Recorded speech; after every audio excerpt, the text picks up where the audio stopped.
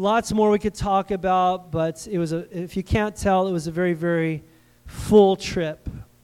One of the things about short-term missions, and I've gone on dozens and dozens of short-term mission trips over the years. I'm a big proponent of short-term mission trips, actually. One of the things that's always true is that when you go, you're a blessing. But when you go, you end up getting blessed probably more than you become a blessing. God has a way of, and because He always cares more about the minister than the ministry, and it's when you go and when you step out in faith and when you do anything for the kingdom of God, and in particular, in this case, a missions trip, I have found that I always come back more full. And God has met me. Because you can't outgive God. You go to give, He'll give back. You cannot outgive God. And the same is true. I came back just refreshed in a lot of ways, challenged in a lot of ways, and I was praying what to share with you guys. And I just want to share two quick things. I'm not going to develop this at all, just the familiar text. But Jesus several times in the Gospels used the metaphor of a field to describe how there's so many people that need to come to know God. He would talk about this in terms of a harvest. Are you familiar with that? Yes or no?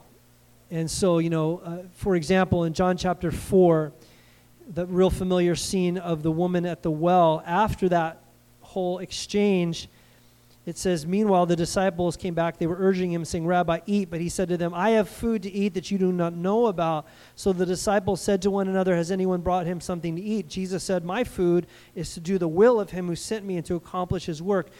Do you not say there are 4 months and then comes the harvest? Look, I tell you, lift up your eyes and see that the fields are white for harvest, and already the one who reaps is receiving wages and gathering fruit for eternal life. That's an interesting phrase I don't want to develop right now, but gathering fruit for eternal life. Ponder that. So that the sower and the reaper may rejoice together, for here the saying holds true, one sows, another reaps. And we'll stop there. You guys know the story. They went through Samaria. Jesus interacts with the woman at the well. Rocks her world, blows her mind. She goes back to Samaria to tell everybody what's going on. In the meantime, she's telling people, they start coming back. In the meantime, he's with his disciples. They're like, are you hungry? He's like, look, I'll tell you what, you know what's more satisfying to me than food? That's doing the will of my Father. And he says something that's really interesting. If I could just say this is one of the words that God really put on my heart again. It's this, perspective. Perspective. One thing you always gain on trips like this, it's perspective. You get out of your routine, you get out of your status quo, and you get perspective. And I think what Jesus was doing here was giving his disciples some perspective. You got to think that they weren't comfortable there at all anyway. They didn't like the Samaritans. There's a racial line. In fact, it's a couple of the disciples later on will say, can we call down fire from heaven and smoke these fools? They didn't say it in those terms, but that's kind of what they said. There's all this racial tension. You know they're uncomfortable being there anyway. And they're like, Jesus, just eat something and let's get moving. And he says, you know what? No. Notice what he says. He says, look, lift up your eyes and see. That's 3 different ways of saying look. The first word, he says look, it means pay attention. That's basically what that word means. Look, pay attention. Lift up your eyes. And then he says, and see. And the word see there is a different word from the word look, and it literally means perceive, understand. Stare at this and understand what I'm talking about. Pay attention, lift up your eyes, and understand something, guys. You say the harvest is ready in 4 months when you're talking about agriculture, but I'm telling you right now, the harvest is ripe and ready. And that's, I think, a good word for us. Pay attention. Perspective. Lift up your eyes. And what this trip has done, and trips in the past have done for me, it helps me lift my eyes. What do you mean? We can get our eyes down. We can get our noses down into the grind, not in bad things, in good things. Grinding away at work, grinding away at church, grinding away in the family, just our head down, moving forward slowly. But once in a while, we need to lift our eyes up and look around at what's really going on and get some perspective. And the perspective is this, is there is an entire world around us that needs Jesus. I know you know that. This isn't a guilt gotcha or anything like that. I'm not saying we all got to go to foreign lands or whatever. But the harvest is ripe. The reaping is happening right now. And maybe you just need to look up into your family right now and look around at the kids in your house and remember, it's not about just trying to get them to act morally okay and get through the next day, but this is your mission field. You got to pour Jesus into those kids or your neighbors or the people you work with or that you go to school with. We kind of just got to look up from the busyness, look up from the grind and just, remember again. The reason we're at where we're at is because there's a harvest all around us. Amen? And I also think it's good for us to lift our eyes beyond our little world, beyond our little family and beyond our little church and beyond our little island. It's good. This is our main mission field, our family and our island, because that's where we live. Amen? But I believe we're to also lift our eyes beyond that, because if we're not careful, we can think that life begins and ends with our little island life. But the reality is I drove through town after village, after city, where literally thousands and thousands and thousands of people live, where there's either no church or some wrong church. And we're back. You guys get the point.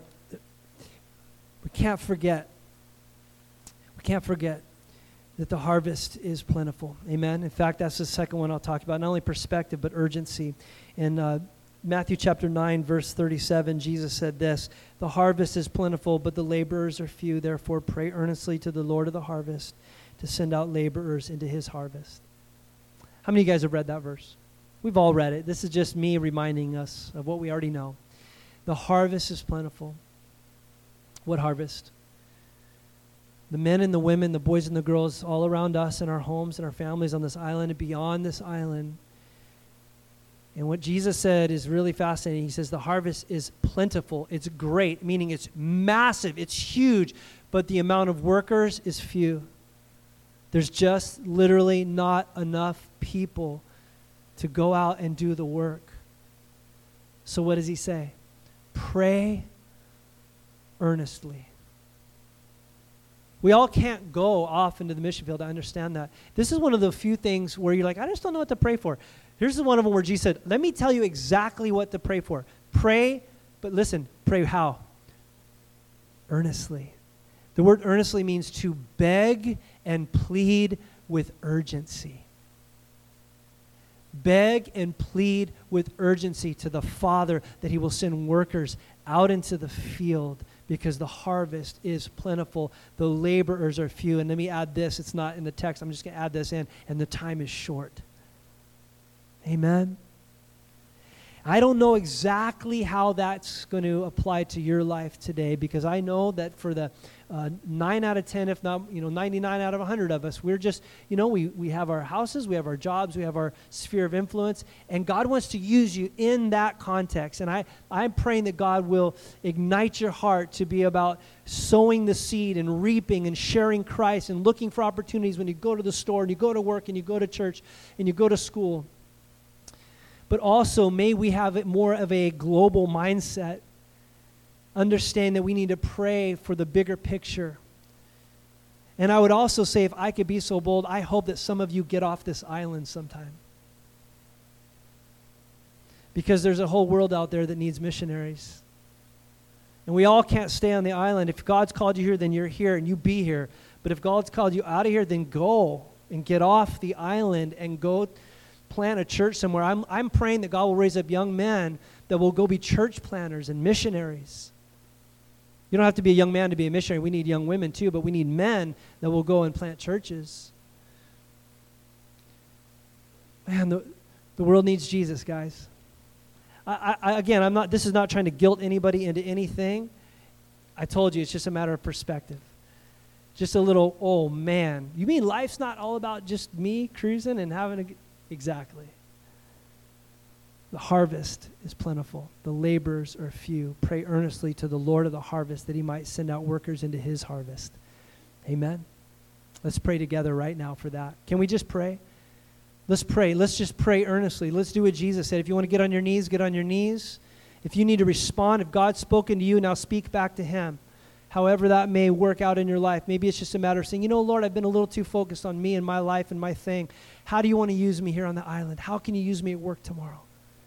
Who am I supposed to pray for? Who am I supposed to actually talk about Jesus to?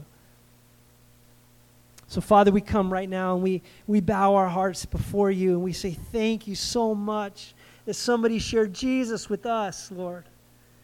Thank you so much that somebody went out of their way and talked to us and put up with us when we were just being stupid and rebellious and hard to talk to, and you didn't give up on us. Thank you, Lord, for sending those workers into our field. And God, I just want to pray right now as a church that we would have that mindset, Lord, that, man, we're on mission. We've been sent. Lord, I pray that we would have a mission mindset at school and at work and on this island, Lord, full of just focus, Lord, for the kingdom.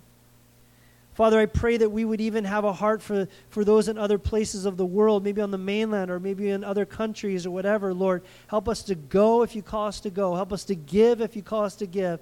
Lord, we want to pray right now that you would send out workers, raise people up. Father, I pray for anybody in this room that you might be speaking to, saying, you're going to go. I pray, God, they would respond to that. And I pray, God, that they would surrender to your will. Father, we love you. We praise you. We want to be about your business until you come back. We pray for our brothers and sisters in Russia. Obviously, it's just heavy on my heart and mind tonight because I just got back, but we just want to pray for them that they would grow in you. Lord, we pray the churches would flourish. We pray against the enemy. We pray for all of those pastors that you refresh them and bless them. Lord, we pray for discipleship. We pray for just your covering over every one of those churches. We pray for repentance for the ones who've gone astray. And we just commit it all to you. In the name of Jesus, and all of God's people said, amen. Amen. Hey, let's applaud the Lord. Why don't you stand right now? Why don't you greet one another, give each other a hug and a high five and a handshake and pray for them or something, and you're dismissed.